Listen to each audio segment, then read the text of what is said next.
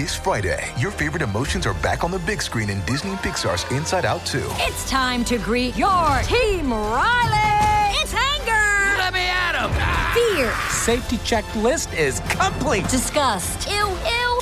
Sadness is in the house. Oh, no. Hello, I'm anxiety. I'm one of Riley's new emotions. Disney and Pixar's Inside Out 2. There's a part 2? We're going! Rated PG. Parental guidance suggested. Only in theaters Friday. Get tickets now. Another day is here, and you're ready for it. What to wear? Check. Breakfast, lunch, and dinner? Check. Planning for what's next and how to save for it? That's where Bank of America can help. For your financial to-dos, Bank of America has experts ready to help get you closer to your goals. Get started at one of our local financial centers or 24/7 in our mobile banking app. Find a location near you at bankofamerica.com/talktous. What would you like the power to do? Mobile banking requires downloading the app and is only available for select devices. Message and data rates may apply. Bank of America N.A., member FDIC. When you need mealtime inspiration, it's worth shopping Kroger, where you'll find over 30,000 mouth-watering choices that excite your inner foodie. And no matter what tasty choice you make, you'll enjoy our everyday low prices, plus extra ways to save, like digital coupons worth over $600 each week. You can also save up to $1 off per gallon at the pump with fuel points. More savings and more inspiring flavors make shopping Kroger worth it every time. Kroger, fresh for everyone. Fuel restrictions apply. If you want to listen to this episode or any of our episodes ad-free, you can do that now. Head on over to Patreon. Click on the ad-free level. You get all of our bonus shows that you've been hearing so much about. Plus, every single day, Monday, Tuesday, Wednesday, Thursday, and Friday, you can listen to this episode or any of our other episodes at the same time, ad-free, over on Patreon.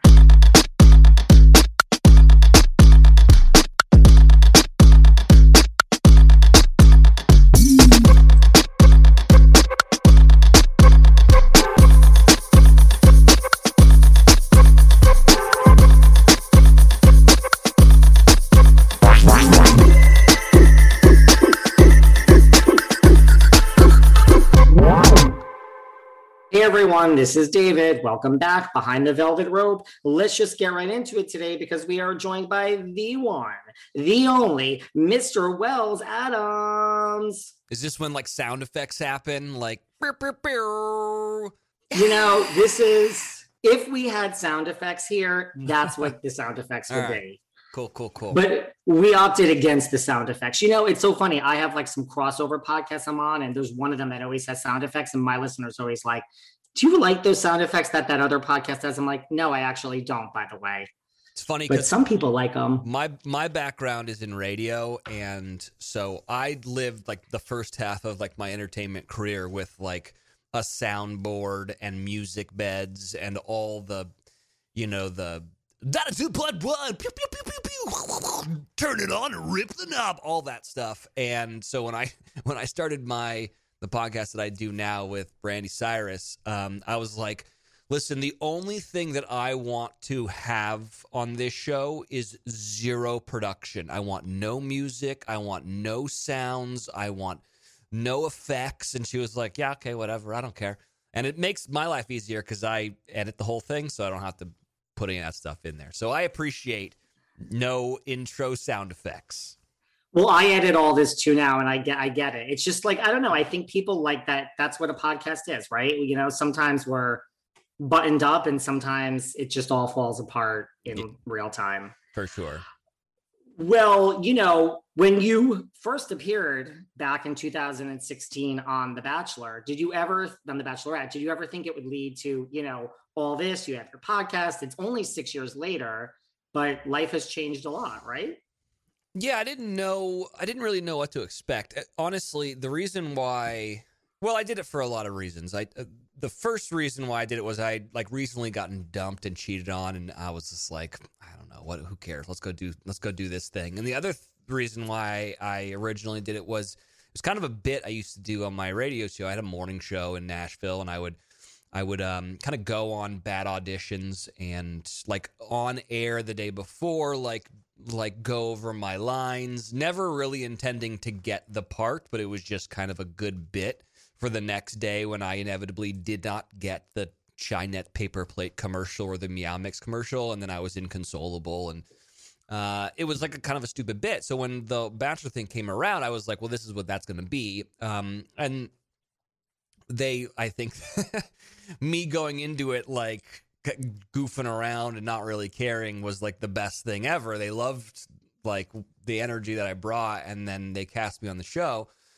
And I really didn't know what to expect. I was hoping for the best, but expecting nothing, I suppose. I remember thinking, well, if nothing else, I'll always have like a really funny story to tell at dinner parties, or like every time The Bachelor's on TV, I'll be able to talk about it on my radio show. Like that was kind of like the extent that I thought I was going to get out of this whole thing.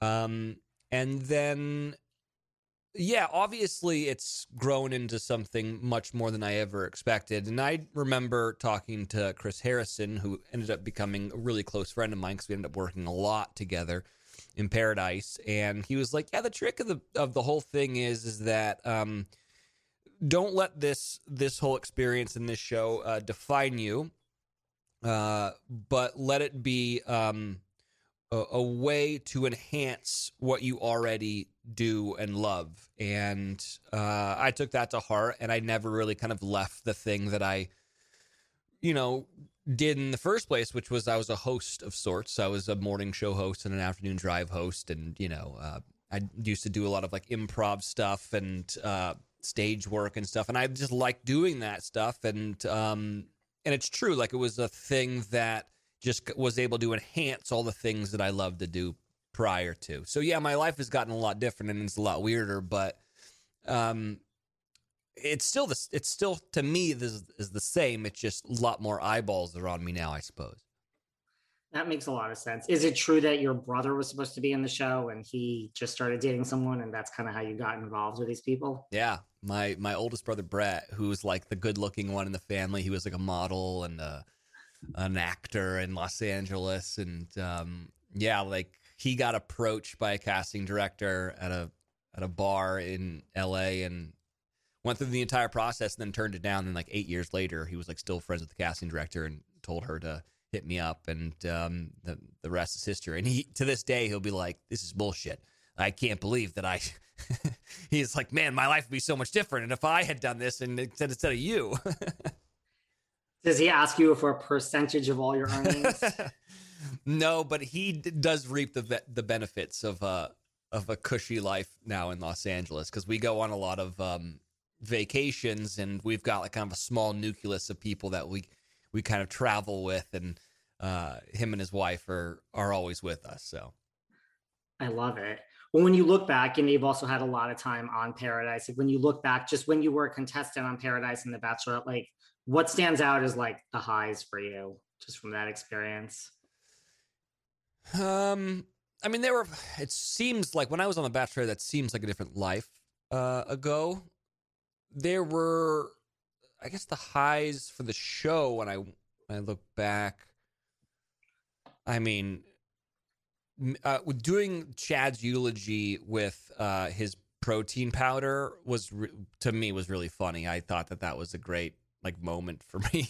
I remember like production asking me, they were like, listen, it would be really funny if like we had like a funeral for Chad. And I was like, it'd be really great if we got his protein powder. And I threw it up in the air like it was his ashes, and we spread his ashes around. And they were like, that's a great idea. And then I started writing this like long eulogy because I wanted it to be like touching and funny. And I wanted it to be like a real funeral. And they were like, idiot, you have a minute and a half of TV that we're going to give you for this. So like, just run with it. And I was like, all right, fine. So I remember I just improv'd it. What was funny is everyone played guitar on my season for some reason. So someone had a guitar, and I was like, give me a chord, because I can play guitar too. And so he played like a major key, and I was like, this is a funeral, dude. Give me I need an A minor into a D minor, And so they started to play like really sad stuff, and then I just ripped into this weird eulogy. And I remember looking back, as of all the things that I saw of myself on TV, that was the only time where I was like, that's me. Everything else is me making sure that I don't look like an idiot. But But yeah, that was a really funny moment. A lot of the moments that I look back on are the moments that aren't on TV. One, either they get cut because a lot of my stuff gets cut, which is fine because I know my role. That's an important thing to know when you're in Hollywood, I suppose.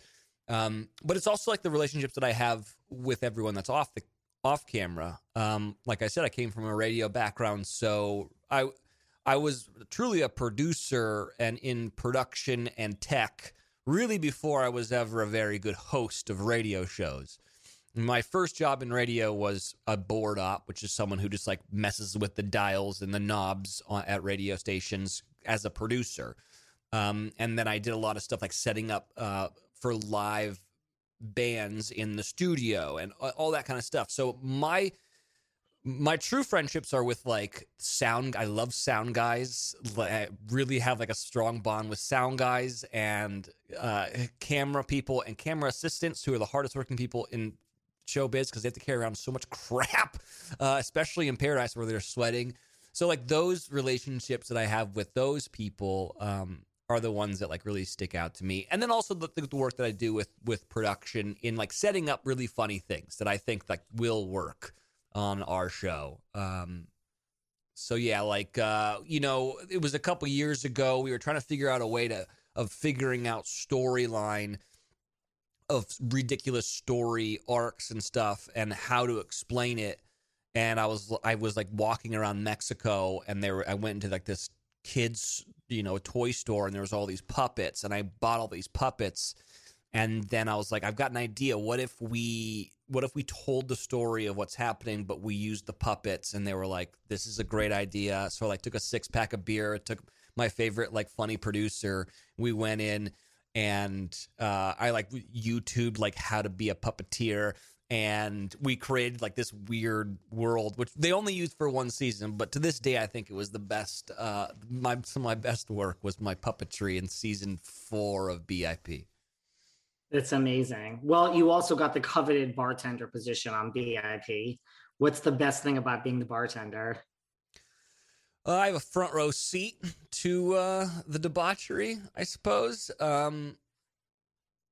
Yeah, I mean, like, listen, I get to have all the fun without really have any skin in the game, and that's a nice thing because it is a scary place for as someone who went on the show as a cast member. It's a scary show to go on because a lot of your shortcomings could be exemplified. So me getting to go out there and really just be a bartender and have no skin in the game and just kind of sit there and laugh with everybody is one of the great things. The relationships that I've cultivated on camera and off are some really wonderful moments of that show. And listen, I'll say it. I'm proud of that show. I think that show is the best show of the 3, and for a lot of reasons. One, because I think it takes the piss out of itself. It's a comedy. It opens as a comedy. You know what you're getting into as a viewer right off the bat. So obviously that lends towards, I think, my sensibilities. But also our track record for success. If the whole idea of this thing is to get these idiots engaged, we win every year, hands down. Like, these people are married and have kids, and the success rate's better. So yeah, I'm proud of like us. I think with the mission statement is have fun and get people engaged, and we're the ones who do it the best of the 3 shows. It is unbelievable how many successful matches and engagements and marriages, and like you said, people have kids. Like, do you have a favorite Bachelor Nation couple?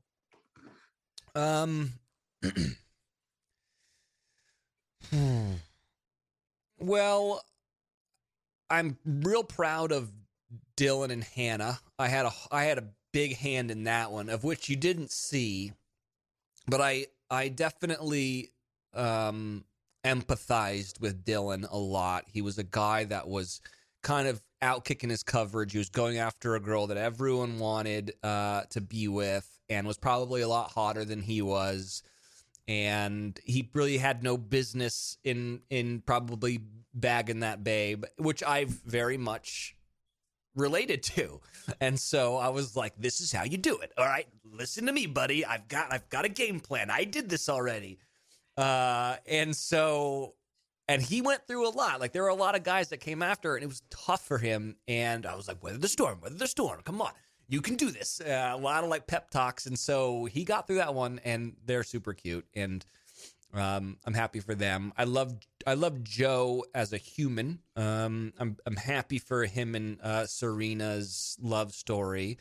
I feel bad for what we put him through this past year, but you know, you got to walk through fire before you get to I don't know, the promised land, I suppose. And then, you know, the Jaden Tanners, that was kind of before my time, but I know them and I'm happy for them. They've got kids. And yeah, actually Mari and Kenny will probably, they're so weird and crazy that like they will, and beautiful, so they'll have like the most fun family probably dynamic going forward. But yeah, listen, the whole thing is amazing. The fact that we get one engaged couple every year always is a bonkers to me, but for the past like 3 years we've been averaging at least 3, and I think which is so crazy. Yeah, and last season we had 3 and then a 4, I think a 4th left together. Wow. Oh no, it was Becca and Thomas who broke up, but now they're together, you know. So that counts. Yeah. What about, do you have a favorite drink as the bartender? Like, what do you like to drink? So I don't know how old your audience is to BIP, but there was a bartender before me, a guy named Jorge, who is still a dear friend of mine and still works on the show. He didn't work on it this last season because of COVID, but he's still an integral part of the show, and he does. His thing is Jorge's Torres. He like left the bar and like started his own tourism company now, which we use for dates and stuff. But he taught me a drink called the Jorge Special, which inevitably becomes everyone's favorite drink. And it's very simple. It is, so you chop up a couple cucumbers, you put that in the bottom of a glass, then you infuse that with some vodka. Then you throw on some ice. You fill it up with basically a bunch of soda water. So it's a vodka soda, and then you splash some Sprite on top and then garnish with lime. And it's, I've never heard of it called anything else other than it's a Jorge Special. And it's like the most refreshing, like, especially because it's so hot there. And there's only so much tequila you can drink, especially like everyone gets the runs at some point, and tequila is not helping that. So that's a drink that like everyone kind of gravitates towards at the end. I mean, personally, I like when people order beers because it's an easy thing for me to do. But no one drinks beers in Paradise save for Joe and myself, because everyone else is terrified of the dreaded carbohydrate. So it's a lot of vodka sodas and tequila sodas. That makes a lot of sense. Yeah. What about, look, every reality show has its share of like controversies, like Bachelor Nation is certainly no shortage. Like, is there anything that's happened like throughout the years that shocks you? I mean, you've been on more episodes than anyone at this point. You know, does any of like, you know, there's a lot that goes on in the world when each season of The Bachelor in Paradise, all of it airs. Nothing surprises me now. Yeah, listen, it's, I think the way you got to go into that show is expect the unexpected, and just be like ready to pivot. You know, the truth of the matter is a lot of people think that we manipulate and make people do things. And to that, I say that's really not the truth. I would say that the best TV that we've ever made is the TV that happens when people just are being themselves. And the American audience can sniff out authenticity from a mile away. And so it doesn't really play that well when something's really telegraphed. And I'll tell you, the truth of the matter is that these idiots, myself included, are not actors. So we wouldn't be good enough to kind of play it off. So when things happen naturally, that's when like the best stuff happens. Like, I'll give case in point, this past season, there was a storm that was coming, and it's an absolute nightmare to try to film when there's a storm coming. there's electricity in the air because we have so many wires and so many towers and radios, and everyone's connected to a electrical instrument that's filming the show. And so we have to stop. So anytime that there's electricity in the air, we have to stop, and things take forever. So we eventually were just like, anytime there's going to be a storm, we're stopping and we're getting the hell out of here. And that's what happened this last time. There was a storm coming. We all went back. We let people just live for a little bit. People got some sleep, got to, not have to be drunk on the beach or whatever, or drink on the beach. We got a couple days off. We come back, and what happens? The crazy Ivan story where he snuck out of the room and went into someone else's room, and like something happened, and that's kind of breaking the rules, and that's not nice, and he had to say goodbye to everybody. That happens. No one made anyone do that, but that just naturally happened, and it was the best part of the show this year. It never had happened before. And yes, if you let people be people, they will always make amazing television for you.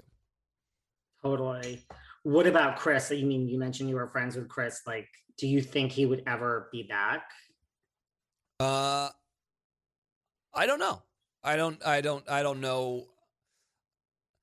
I try to do a good job of not speaking for him. Like, he can speak for himself. All I can say is that Chris was always really wonderful to me. He was kind of like a mentor to me in the beginning. I remember after the first year of me doing Paradise, he kind of understood like my background, and he gave me a lot of good career advice. So I got nothing but love for him. And the truth of the matter is that I said this in an interview before, and I honestly don't know if this is true.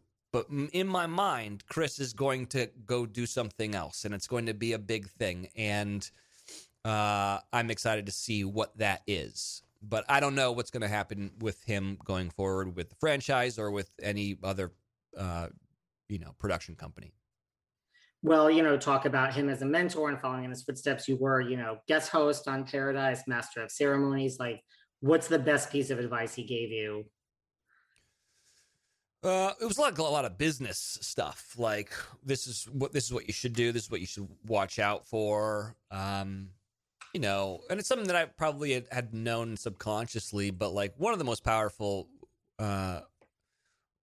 words to create success is one that you would think would be the opposite, which is no. You have to like understand like what you should and shouldn't do. And that was something that he kind of explained to me. Like, you need to know when to say no to things, because you can dilute yourself very quickly, and that was a good piece of advice. Are you the type that normally says yes to everything? I'm an absolute yes man. One, because I just like to have a good time. So anytime anyone's like, "You want to go do this thing?" I'm like, "Fuck yeah, man, let's go. That'll be so much fun." But then you can kind of wear yourself thin, and then you're not giving your best. I think sometimes that happens on Paradise a lot. And they'll be like, "Hey, do you want to go? We're doing a game show. Will you go host this game show on Paradise?"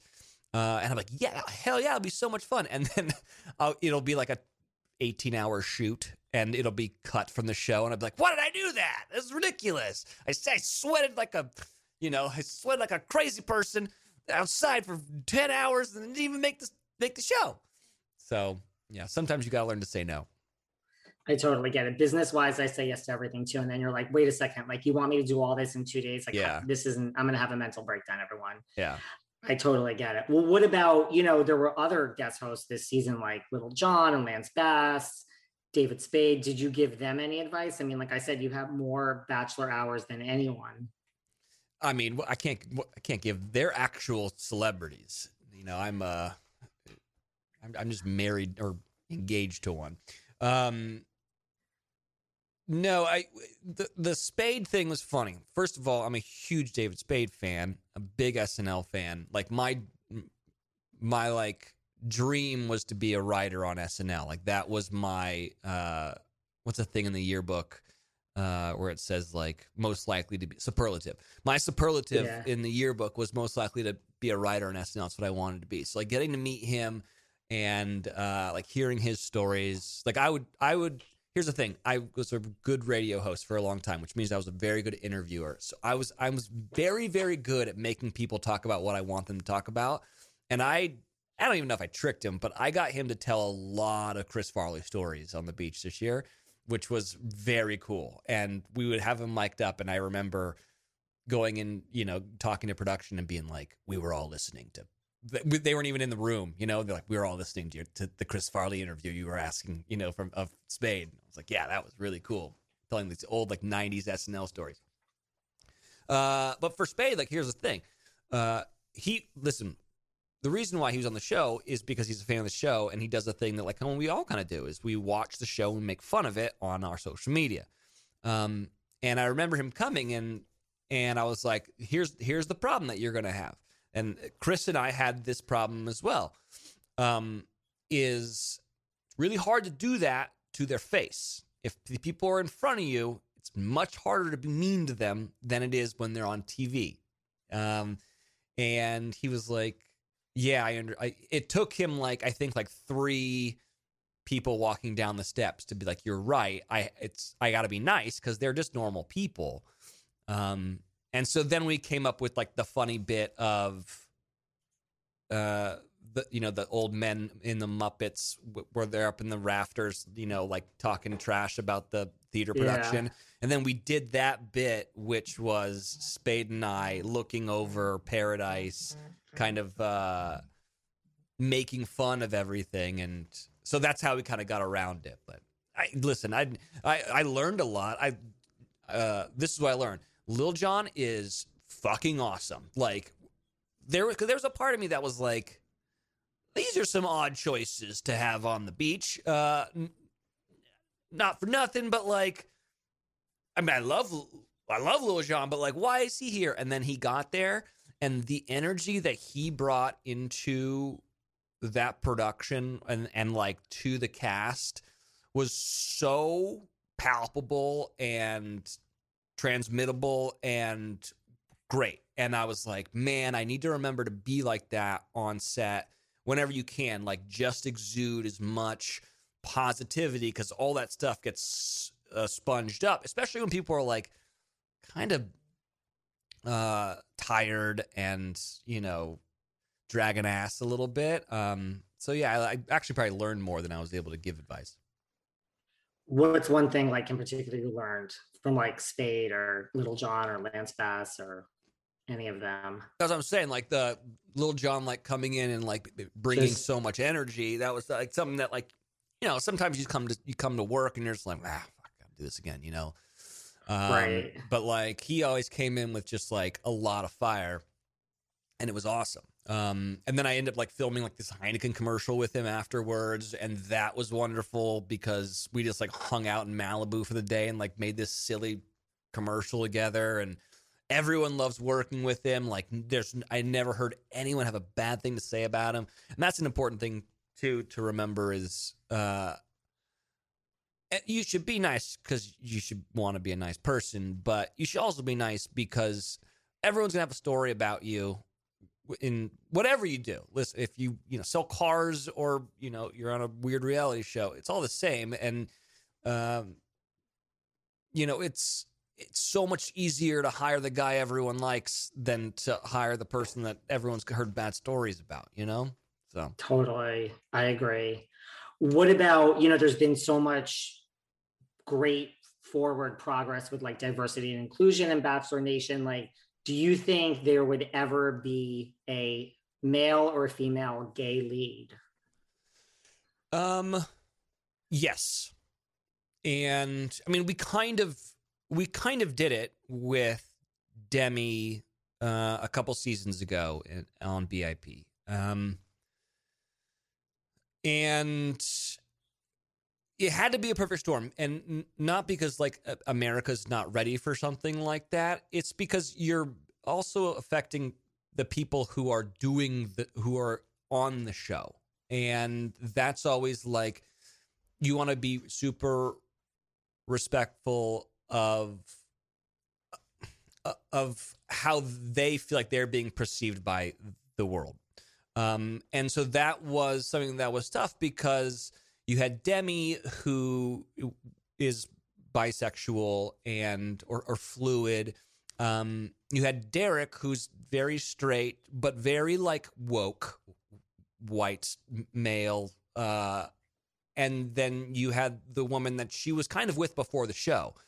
And so it was tough because we had to bring on someone who wasn't really part of Bachelor Nation, but it was a problem between Derek and Demi's relationship that Derek couldn't really understand.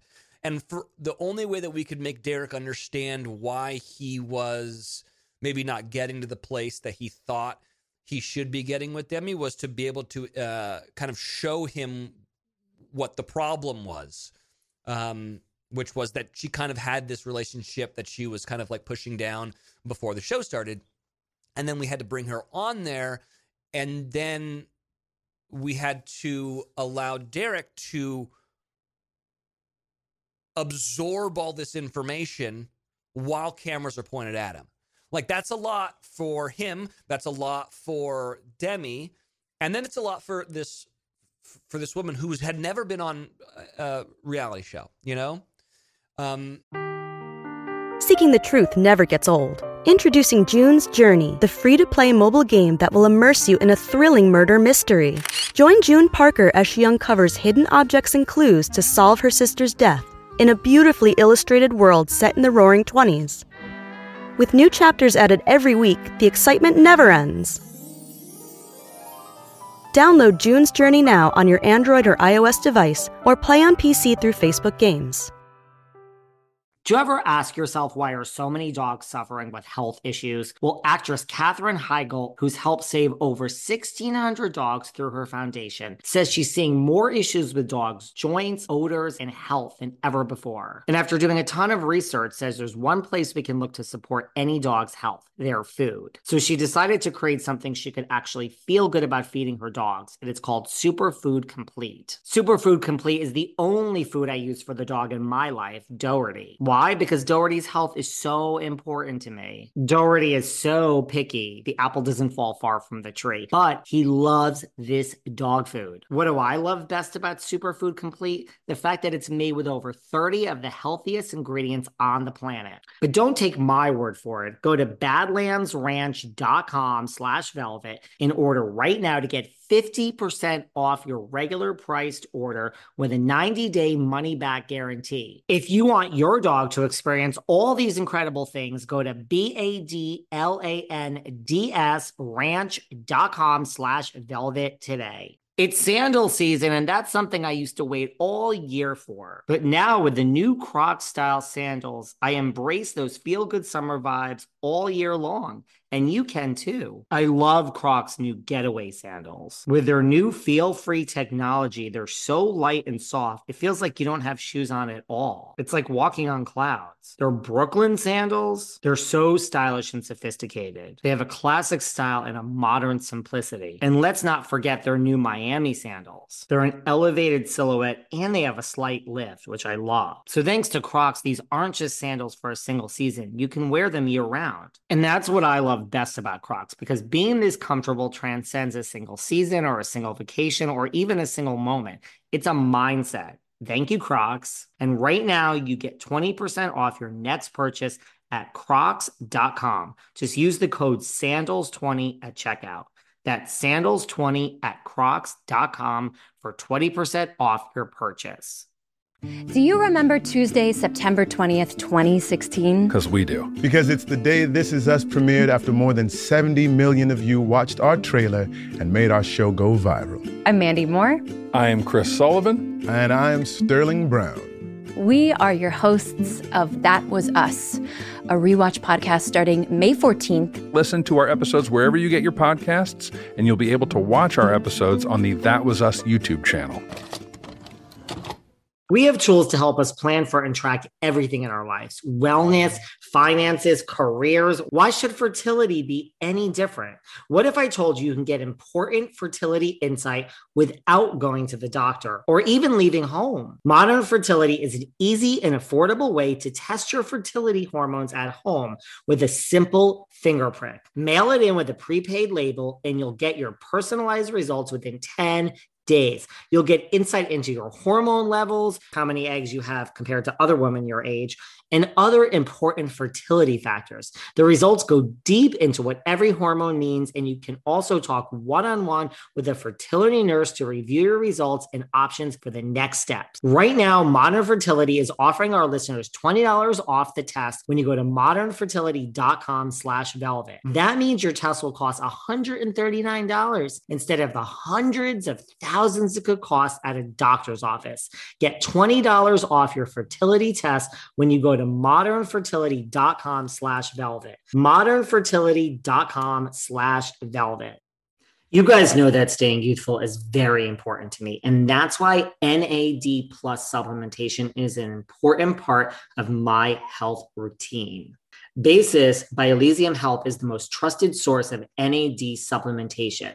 Their product Basis is clinically proven to increase levels of NAD by 40%. As I age, which I'm not happy about, this is so important to me. Did you know that NAD is found in every single cell of your body, and it's responsible for creating energy and regulating hundreds of cell functions? But the body doesn't have an endless supply, and the levels decline as you age. Now that I take Basis, I have to tell you guys, I've experienced less fatigue and more satisfying workouts. I mean, it doesn't hurt that, Elysium Health has dozens of the world's best scientists working with them, and 8 are Nobel Prize winners. And here's a special offer for my listeners. Go to trybasis.com/velvet and enter code velvet at checkout to save 10% off Basis prepaid plans, as well as other Elysium Health supplements. I have to tell you about a new nutritional product that I started using called Athletic Greens.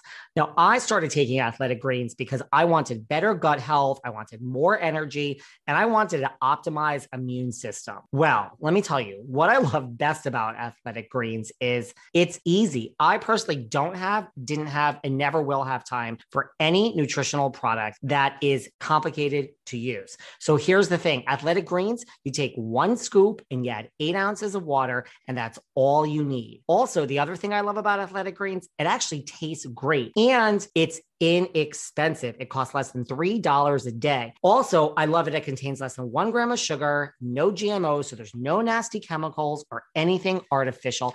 To make it easy, Athletic Greens is going to give you a free 1-year supply of immune-supporting vitamin D and 5 free travel packs with your first purchase. All you have to do is visit athleticgreens.com/velvet.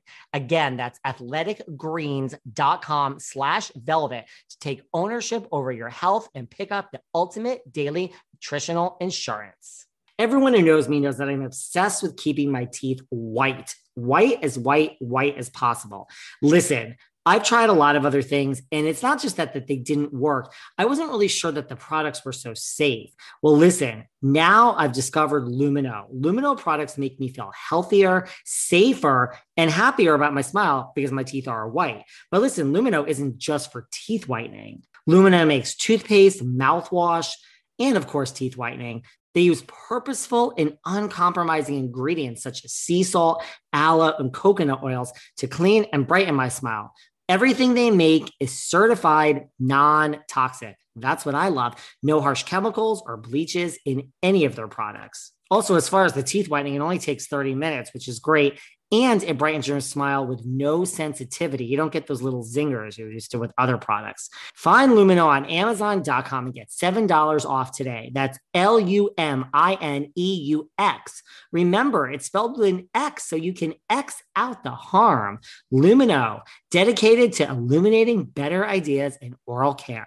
Anyone who knows me knows that I get bored so very easily, and that extends to every aspect of my life, including my workouts. I find the best way to stay motivated is to have variety in my workouts, and that's why I love Peloton. The variety really does help keep me motivated. You can do a bike workout, then you can do yoga, meditation, dance cardio. I'm actually really good at dance cardio, guys, if you can believe that.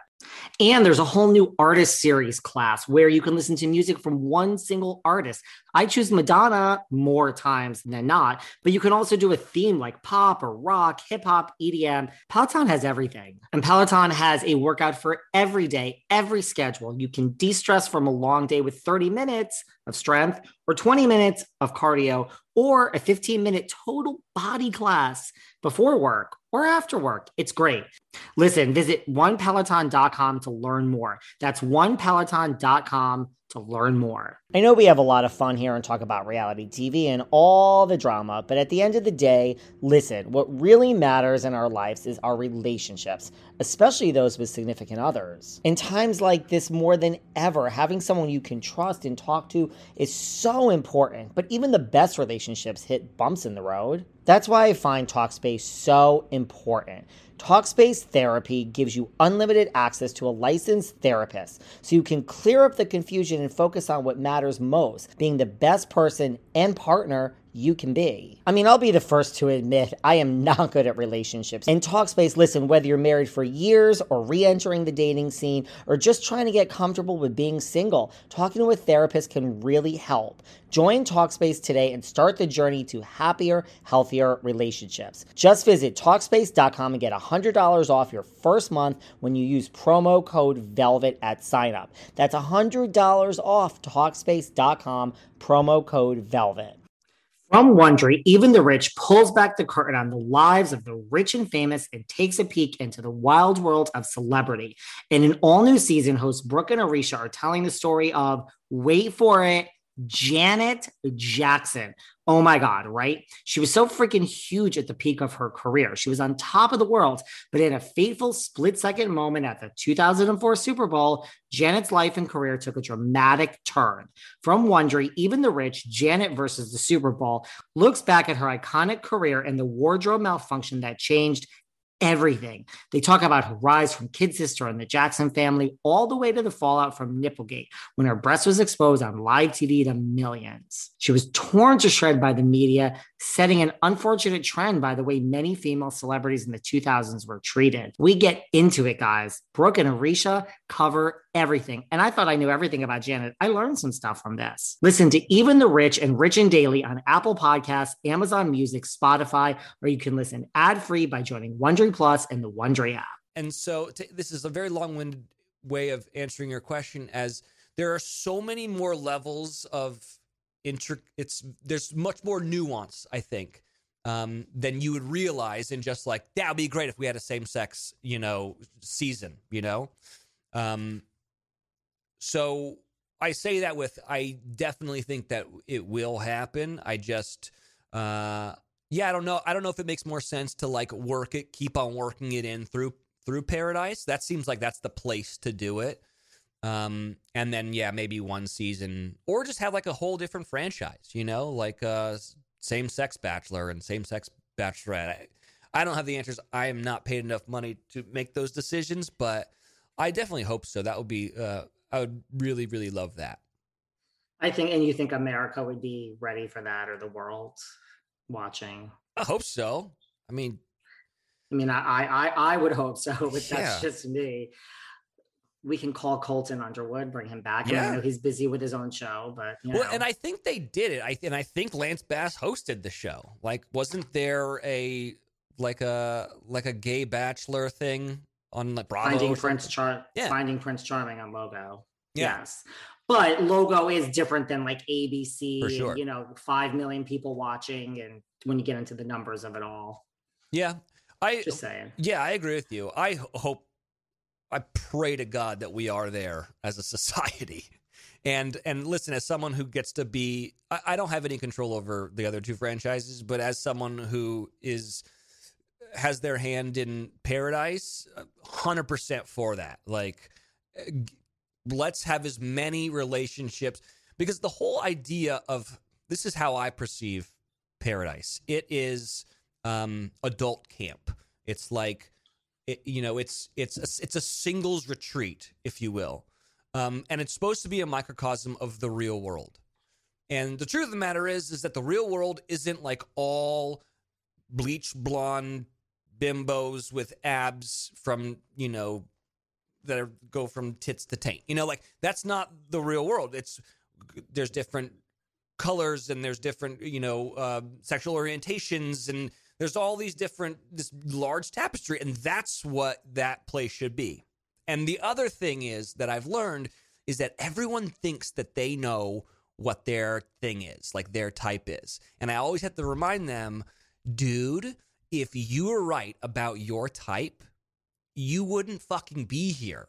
The reason why you're here is because you don't really know yourself, you know? If you did, you wouldn't be here. You'd be happily married, living in the suburbs. And so maybe it's time for you to, like, venture outside what you think you're supposed to be into. And it's always when they do that, they find, like, their lobster. And it's always like, no one ever thought this was going to happen. Oh, my God. But it's always the truth of this matter is that, like, opposites attract. And, you know, the reason why you've been terrible at dating is because you have been dating the thing that you thought was right for you. And guess what? It hasn't worked in the past 15 years, and it's probably not going to continue to work. So let's just make the show as weird as possible. And that's my theory on it all. That makes sense, right? Like, if you were so good at this, you wouldn't be here. And yeah, my mind also just goes to, like, if they had like a bachelor or bachelorette and like the lead wasn't gay but was like bisexual, and then you had, like, say you had a man, then like the daters could be men and women in the house.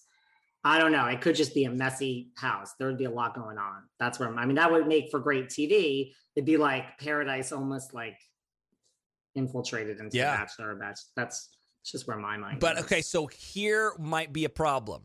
Because I like that idea. And I've been like pitched this before. But what happens in the house when you have, you know, multiple men and women living together who are all fluid, and then they start intermingling, and you're supposed to be focusing on the lead. But that's what I mean. Yeah. That would be such good TV. You're not wrong. like, wait a second, like, we're leaving the show together because this is like, people would be like, I don't want to go on the group date today. I mean, they would want to, but when they didn't, it would just be so, I don't know, right? Like, that's the whole point of it. Yeah. I've been pitched this a million times, and I agree with you. It would make for amazing TV because it would be very, very messy. But it's hard because, it would take away from the focal point of the lead. And that's why I think it works in Paradise, because there's like always 7 leads happening at the same time. That makes sense. Yeah. Well, you do have a podcast, like you said, your favorite thing with Brandy. What do you like best about being a podcast host from one host to another? Besides the fact that there's no production and there's no bells and whistles and it's just real. You know, when I was in radio, I had a bunch of different program directors, and that's like, I don't know, in radio, that's your boss, and that's the person that tells you like kind of what you're supposed to play and what you're kind of supposed to talk about. And there was, I remember going into a meeting about like my show, and there are like weird radio rules that a lot of people don't even realize, but they do exist. And it's like, you really are only supposed to talk for about 15 to 20 seconds because that's what we've figured out as being the attention span of the average idiot driving in their car. So we need you to get into your bit, do the meat of the joke, and then segue out into a song in about 20 seconds. And I remember they had put stopwatches on a lot of my stuff, and I was more long-winded, as you could probably tell from just this interview. And what I like about podcasts is I like that it is just like a long form morning show. And so, yeah. And what's funny is that those program directors all would be like, no, you stop talking so much. And now I'm doing this show, and I make more money than I ever did doing the #1 morning show in, Nashville years ago. So there you go. Podcasting is where it's at, man. Yeah. Well, what are some of your favorite things? Like, are there any, like, what are you obsessed with pop culture wise now? Like TV, couples, movies, music? Let me go into my notes real quick. Yeah. So the show is basically, it's whatever. It's funny because Brandy and I originally had a radio show together. That was the whole thing. We were trying to get a syndicated pop show, CHR show, created through iHeart. They kind of passed on it, but we were like, this is kind of fun. We're going to keep doing this. And I remember when I was like, we need a bit. We need like some hook for our show. And she was like, well, I want to talk about whatever I want to talk about. And I was like, that's not a show. And she goes, well, at the time, I think Miley was going through, Brandy is Miley Cyrus's older sister. And she's an old friend of mine. And so I think at the time, Miley was like getting destroyed for something she had done, some, ridiculous thing, and everyone was being mean on social media, as they do.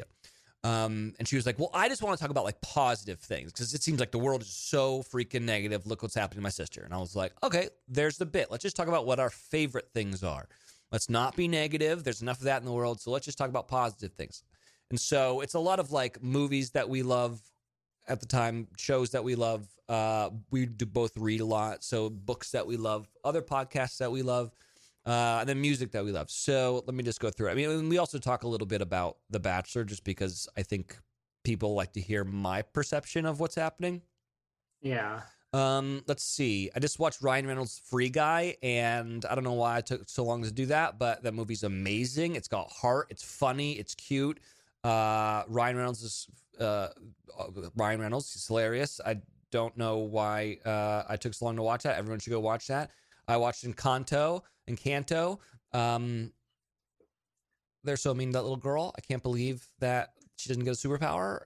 That's just rude. Her superpower is that she doesn't need like antidepressants because she's so positive, even though everyone has superpowers except for her. And let's see. I watched Power of the Dog. Oh, we still do things that we don't like. Not one of my favorite things. Didn't love Power of the Dog. They castrate, never saw it. They castrate a bull in the movie, and that was a lot to me. And let's see. After Party, that's on Apple Plus, is so freaking good. Really, it is so funny and so good. And then of course we did like Tinder Swindler. And if you like Tinder, that was great, dude. If you like Tinder Swindler, then you should watch The Puppet Master. That's kind of similar, but instead of like convincing women to give him money because his enemies are after him, he convinces a bunch of people that he's a spy and they're a spy too, and like they're part of the M5 in England, and it's bonkers. That one's great. So there you go. There's a couple things. Wow, I'll add that because I love Tinder Swindler. It was so good. Oh yeah. Do you have, like, you've done so many parts of this business, you mentioned like people on Bachelor Nation are not actors. Like, do you have any interest in acting at all? No, I'm not an actor. I've been asked to do a couple of things that I don't want to do it. I have no desire to act. My fiance does that. It's not what I do. So I also, it's also really hard for me to learn lines because they're not my words. And I can't, like, in my mind, I can't do it. Now, if you made me go do improv, I could 100% do that. No problem. But I never understood how actors memorize all those lines. I know that they all do, and it's a thing, but I don't understand it really at all myself. Yeah, I run lines. I mean, I'm not an idiot. I just don't know how you do it when you have so many lines every week or for a whole movie. Yeah, I don't either. I do run lines with Sarah a lot. Because a lot of stuff nowadays is to put on tape, and I'm like, well, there's a part of me that's like waiting to be discovered because we'll send the tape and it's just her face, and I'm waiting for someone to be like, but hold on, who is the guy pretending to be this person? He's great. Stranger things have happened, right? Yeah, true. Well, speaking of your fiance, you guys met on social media. Mm-hmm. Do you feel like, how do you feel about social media? Is there one social media platform other than where you guys met that you think is better than the other? I mean, we have Tinder, we have Instagram, we have all. Is there any that you recommend? I mean, it worked for you and you're on The Bachelor, so there you go. Yeah, you're kind of an expert.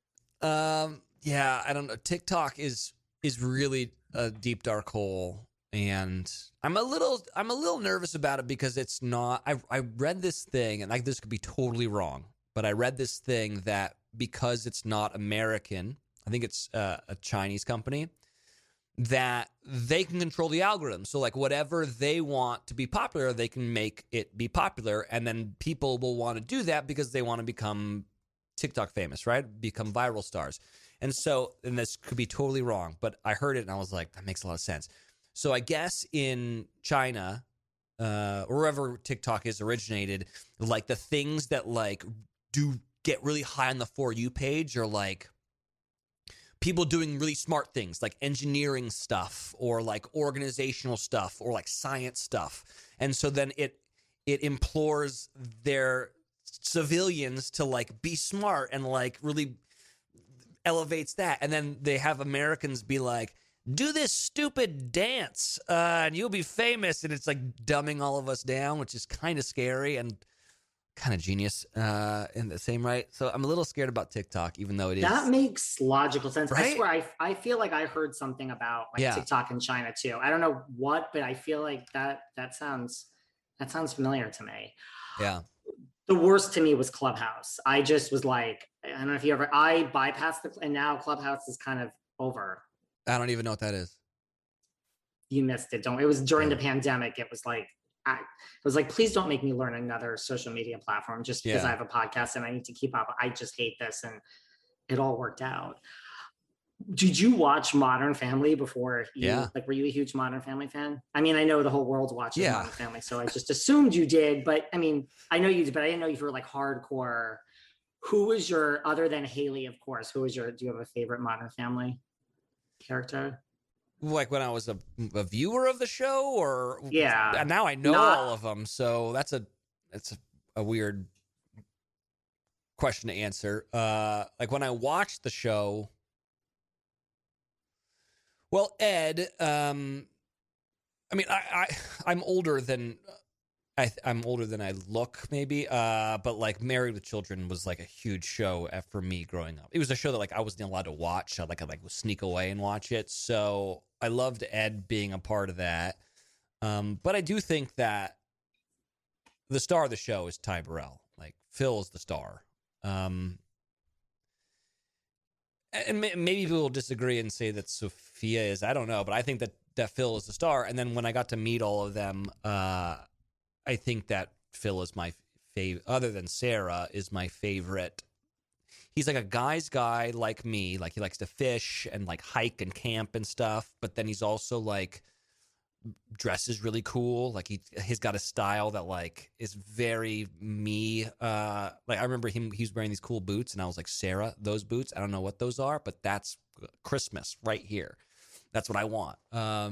And you know, like drinks old fashions and all that. He's like just a cool dude. And then he also is the funniest motherfucker that I've ever come across in my entire life. Like everything is a way to get into a funny bit. We were in France. They were filming an episode and I was tagging along. And so we would go out at night with Jesse Tyler Ferguson and Ty Burrell. And they would, because I feel like they're both like improv bit actors, and they would start a bit and then one would go and the other would go, and you wouldn't get a word in edgewise. You just sit back and watch like magic happen. And they're two of the funniest people in the world. So yeah. You have a man crush on Ty Burrell. Everyone does. Come on. You know, Ryan Reynolds and Ty Burrell. Those are two good man crushes. Those are not bad man crushes. Those are two good man crushes.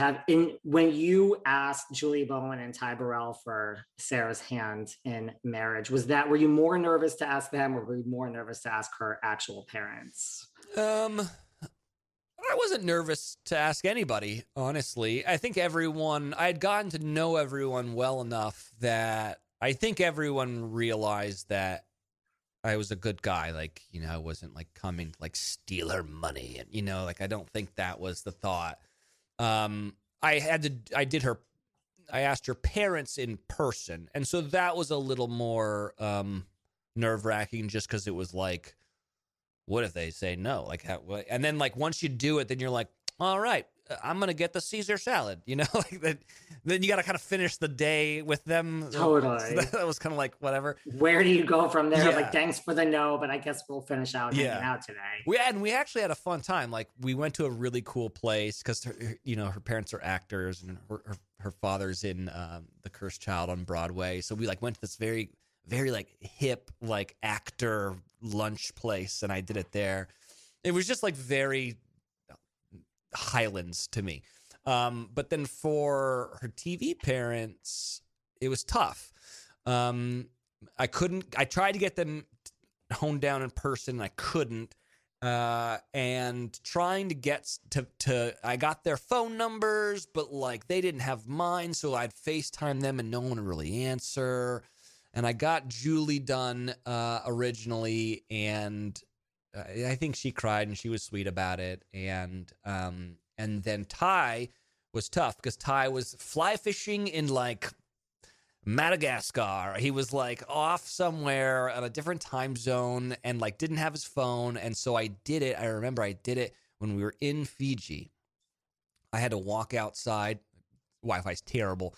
And I'm doing it like we were like on one of those like cool over the water huts or whatever. And I'm outside being like, Ty, it's Wells. I need to ask you something. And he'd be like, huh? I'm in Madagascar, fly fishing, crazy rainbow trout. I can't hear it. And he kept on breaking up and I had to call him back. And finally I was just like, Ty, can I marry her? And he was like, yeah. Love that. All right. I was like, okay, thanks, Ty, bye. That was it. You're like, I got what I needed. Yeah, exactly. Well, I know you said, your wedding has been interrupted many a time, twice because of COVID. I know you said that this is it, 2022, it's Vegas. If it doesn't happen, how serious were you about that? Not that serious. I mean, well, I don't know. If the world does throw another like wrench into the gears, then yeah, we're just going to get it, knock it out. But we already feel like we're married. We bought a house together. We've got dogs together, we live in sin together. So it feels like we are married, but yeah, we kind of wanted to throw a party. I jokingly say we want to have a big wedding because we have a lot of rich friends and we want all their gifts. But the truth of the matter is I think we want to have a big wedding because we want to give everyone like a big party to go to. It's been a while since everyone's been able to, black out and have a really good time together. And so we want to be able to do that. We want to be able to do that for everyone, but we all want to be able to do it safely. So hopefully it'll happen soon. If not, then yes, we will go to Vegas, or we're going to go to like Paris, or like do something really romantic with like 4 friends and that be it.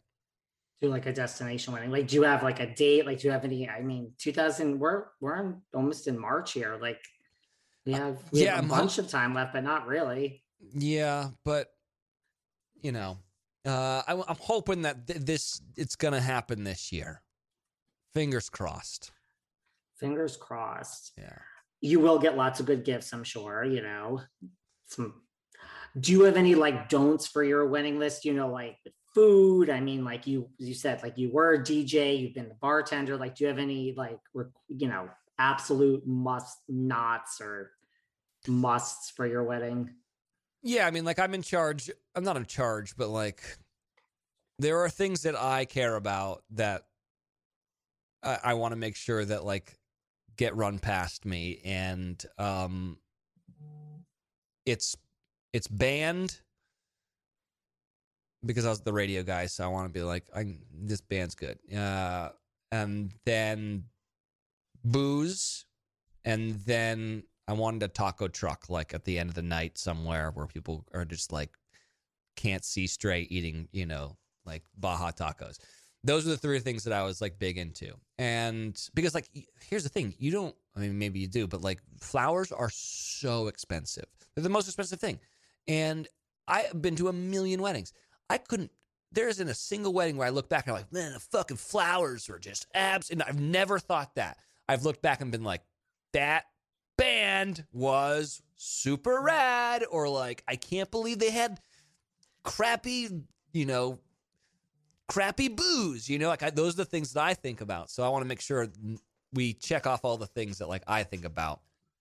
I get it. Like if you don't have the right, like top shelf liquor, the band is in the food, like the food. Yeah.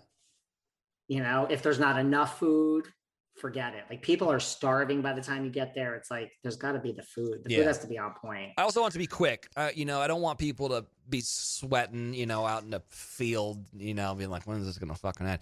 Because I've been to enough of those weddings where you're just like looking at your watch, being like, God, I don't care. Can we get to the right. the dancing now? People want to have their drink, you know? Yeah. Well, I know you say acting is not for you. You'll leave that to Sarah, but could you ever see a world in which the converse is true? I mean, Sarah's a brilliant actress. She's busy. You're busy. You just filmed a show for Netflix, which we'll get into in a second. But can you guys ever see like doing a reality show about, listen, we had Newlyweds with Nick and Jessica. That was a huge hit.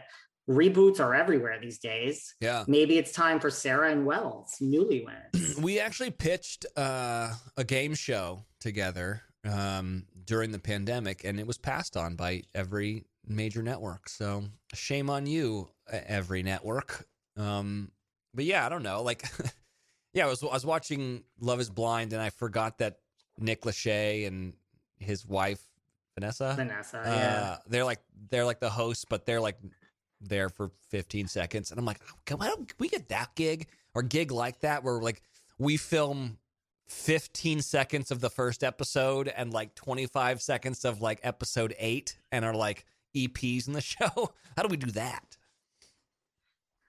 That's not a bad gig. Yeah.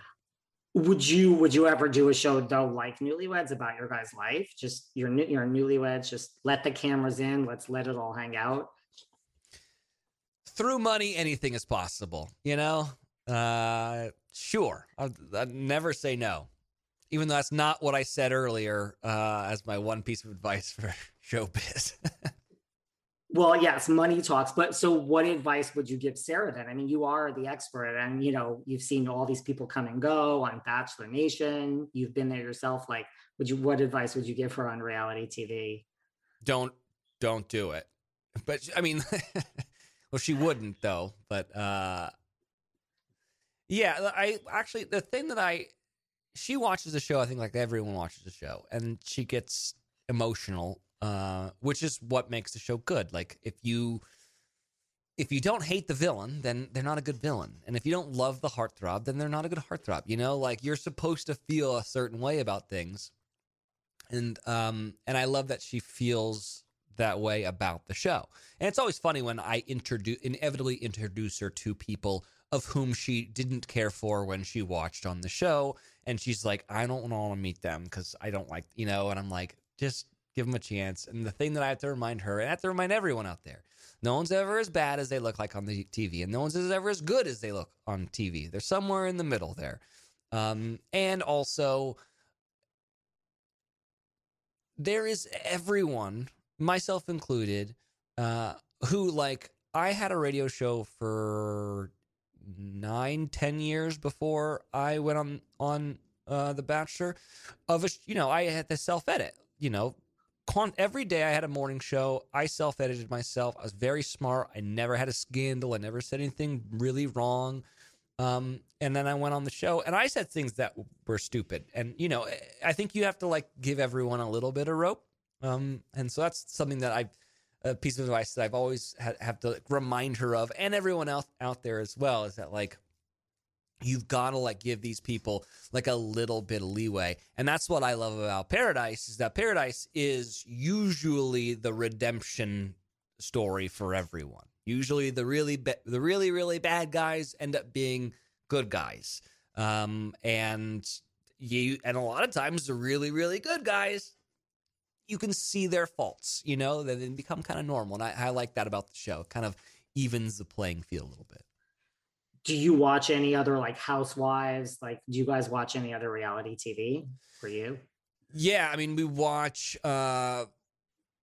Fuckboy Island because my good friend, and actually the guy who like kind of like created the bartender role for me, Alon Gale, he left The Bachelor and then he went and made that show, and he's a genius. And so we watch that. And we watch a lot of like the bad dating ones, Love is Blind, Too Hot to Handle.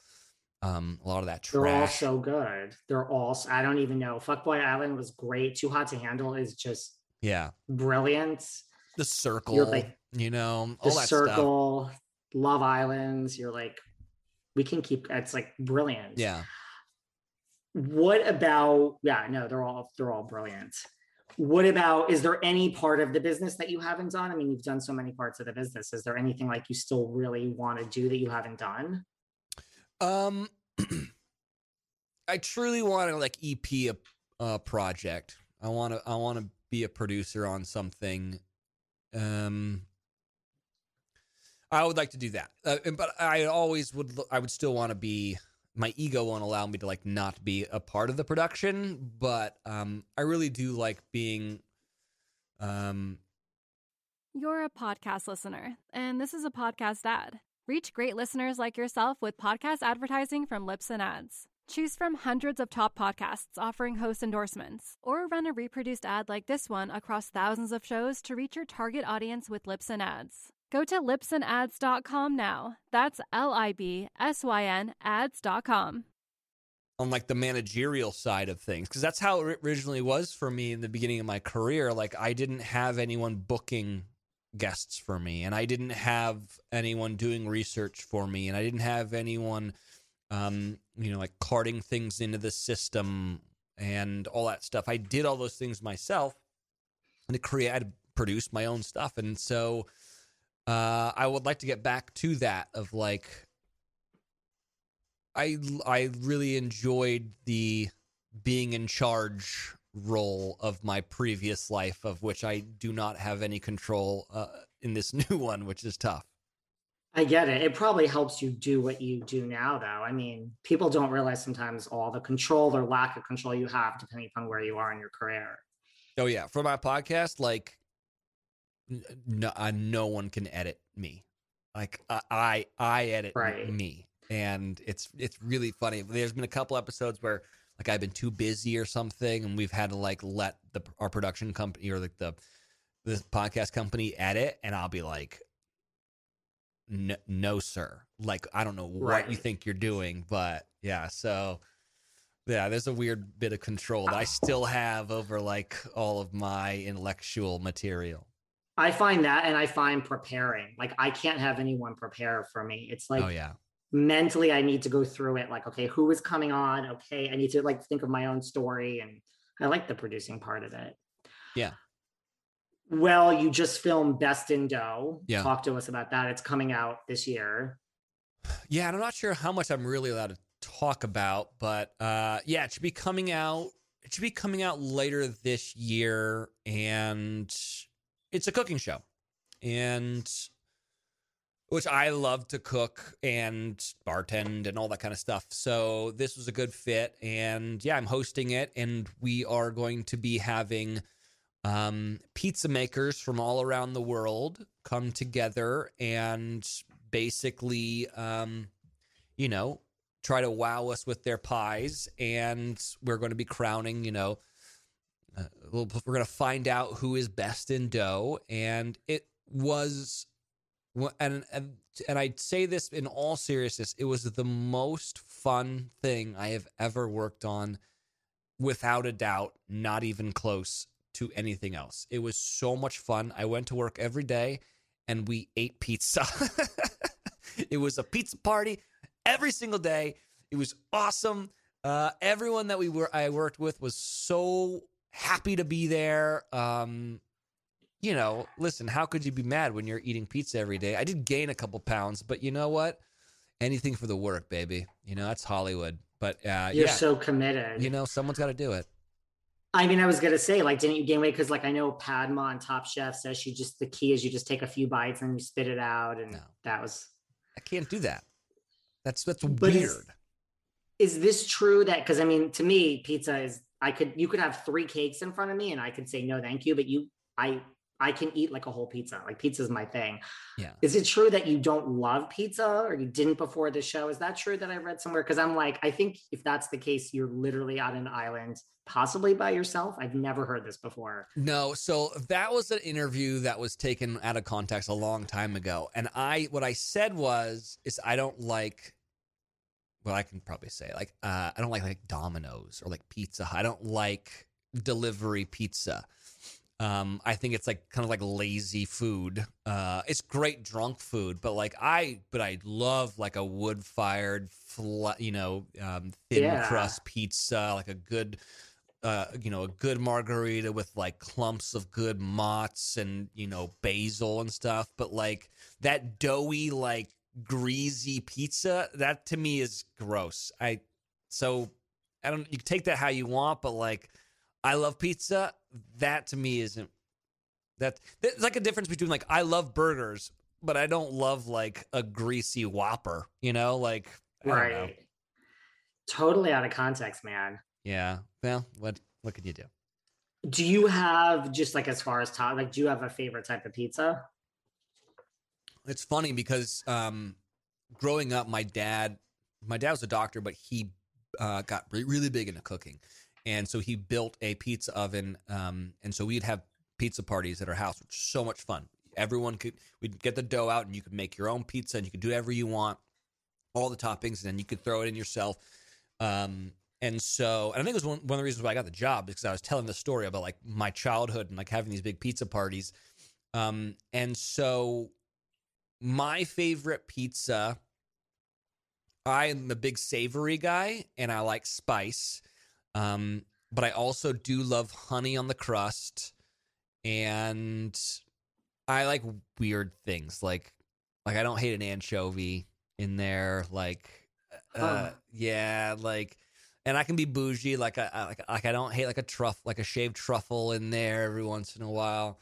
But I tell you what, when you watch a show, like we have chefs from all over the world making pizzas that like you wouldn't consider like super pizza-y, there's a sushi chef, like how does that translate to pizza and stuff? And so it'll be cool because you can really make anything into a pizza. And those are the ones, much like when I was talking earlier about like, you think you know your type, but the reason why you're single is because you don't know your type. And what I found was the things that I thought were the weirdest, like that's not pizza, I don't know about that, end up being my favorite. It's like, this is amazing, this is totally different, but I love it, and it kind of is pizza, So, you got to try everything. You got to have an open mind. It's also amazing to me how with all the great cooking shows, there's not a lot of like pizza only shows. Right? They have like baking wars and whatever. But like where I'm like, wow. Well, I'm excited for it because you like had me at pizza, so that's really all I need to know. Before we go, we speak of like reality TV and everything. Let's talk about, the Wells cast when it became the Hills cast. I mean, was this a job and an assignment, or are you like hardcore? Like, do you understand the true pleasure that is Laguna Beach from the beginning to the city, to the Hills, to all of it, to the Hills' new beginnings? Or was this just like, he's the greatest guy for this job? Just curious. Yeah. Okay. So that show's no more for a lot of reasons. One, the Hills are gone. The Hills are no longer alive at the Sound of Music. Honestly, I was still contracted through iHeart, and they were trying to figure out like what the hell for me to do. And the Hills were coming back. They wanted to give Steph Pratt a show. She was not as fun and funny as she is. I'm not sure if she would have been super great at like kind of driving the train. So they were like, can you make sure we stay on the rails and, do this show with her? And I was like, absolutely. Now, was it the most fun to see like to see her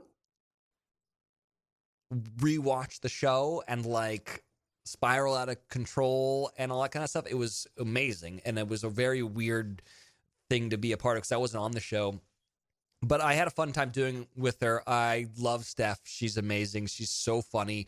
But yeah, the show is over, so I'm done with it. I was a fan of the show back in the day, and I was a fan of the OC, so when Misha came on, that was kind of cool for me. But to say I was like a big fan, no, I think I was more of just a conductor.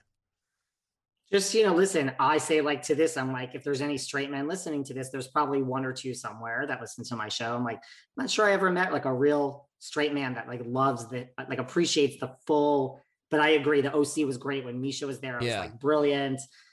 I thought it could have come back for season 3, but I guess the new beginnings will not be back in our lives. So I just was excited. I thought maybe you were like diehard, like lost sleep over like Lauren going to Paris. It didn't work out with Jason. Like, you know, I mean, these are the things that kept me up at night in my lifetime. So I just didn't know if it was a project or you were like, this is what I need to do for the next several months of my life. No, it was, yeah, no, not at all. But I am playing golf with Jason Waller next week. So I'll tell him you say hi. Please, he was on this show. Please tell him I said hello. Great guy. Amazing guy, honestly. Anything else you want to cover that I didn't bring up? I like to give people a chance at the end to bring up anything that they would like that I did not. I have my own agenda and questions, so thank you for answering them all. But anything you would like to bring up? You know, I want to get into Joe Rogan and Spotify and North Korea and the Olympics. No, I have nothing else I want to talk about. But it was really wonderful to sit down and chat with you. And thank you for doing this, man. You did I will say this, when you're saying that you did like your research, you did a very, very good job. Most people don't know half that shit when coming onto these interviews. So you are very good at what you do. I like to cover it all. So the next time you come back, there'll be a lot more questions too. So okay. I appreciate this. You know, everyone needs to like watch this new show when it's out, follow you, listen to your podcast. Where can everyone find you if they don't already follow you? Yeah, it's all at Wells Adams. Just one word on socials. And then if you want to listen to Brandy and I's podcast, it's Your Favorite Thing podcast or YFT podcast. And it's, I'm sure, same place we're listening to this one. And Bess and Doe will be on Hulu, and BIP is always on ABC and on Hulu. Yes. And good luck with the wedding. Thank you. Next time you come back, hopefully you will be an officially married man. So yeah. If not, tell Sarah I said hello too. I will. She's down. It's funny because she's doing a podcast downstairs in her little weird office studio. So I love it. Yeah. Thank you so much. This has been great. Thank you so much. I really appreciate it. Thanks, man. See ya. Take care. Bye. Bye-bye. Thanks for listening to yet another episode of Behind the Velvet Rope. Because without you listeners, I would just be a crazy person with voices in my head. And if you like what you hear, subscribe on Apple Podcasts under Behind the Velvet Rope. And when you're done subscribing, feel free to leave a 5-star write-up review, because the write-up reviews actually count. We read each and every one of them. We post the best ones, and the reviews really help our shows keep going. And we really appreciate everything you guys say, especially the positive ones. And if you want to find us online, we're at Behind Velvet Rope on Instagram. We are at David Yontef on Instagram. We're Behind the Velvet Rope on Apple Podcasts. Or head on over to Patreon, because you know what? There are just some things we can't talk about here. So for our bonus episodes, go to Patreon and type in Behind the Velvet Rope. And if you still aren't sick of me and you want more David, go to Cameo and book me on Cameo. And you can ask me anything there. I'll answer whatever you want. And I have a bargain basement price of $10. Thank you guys. See you soon.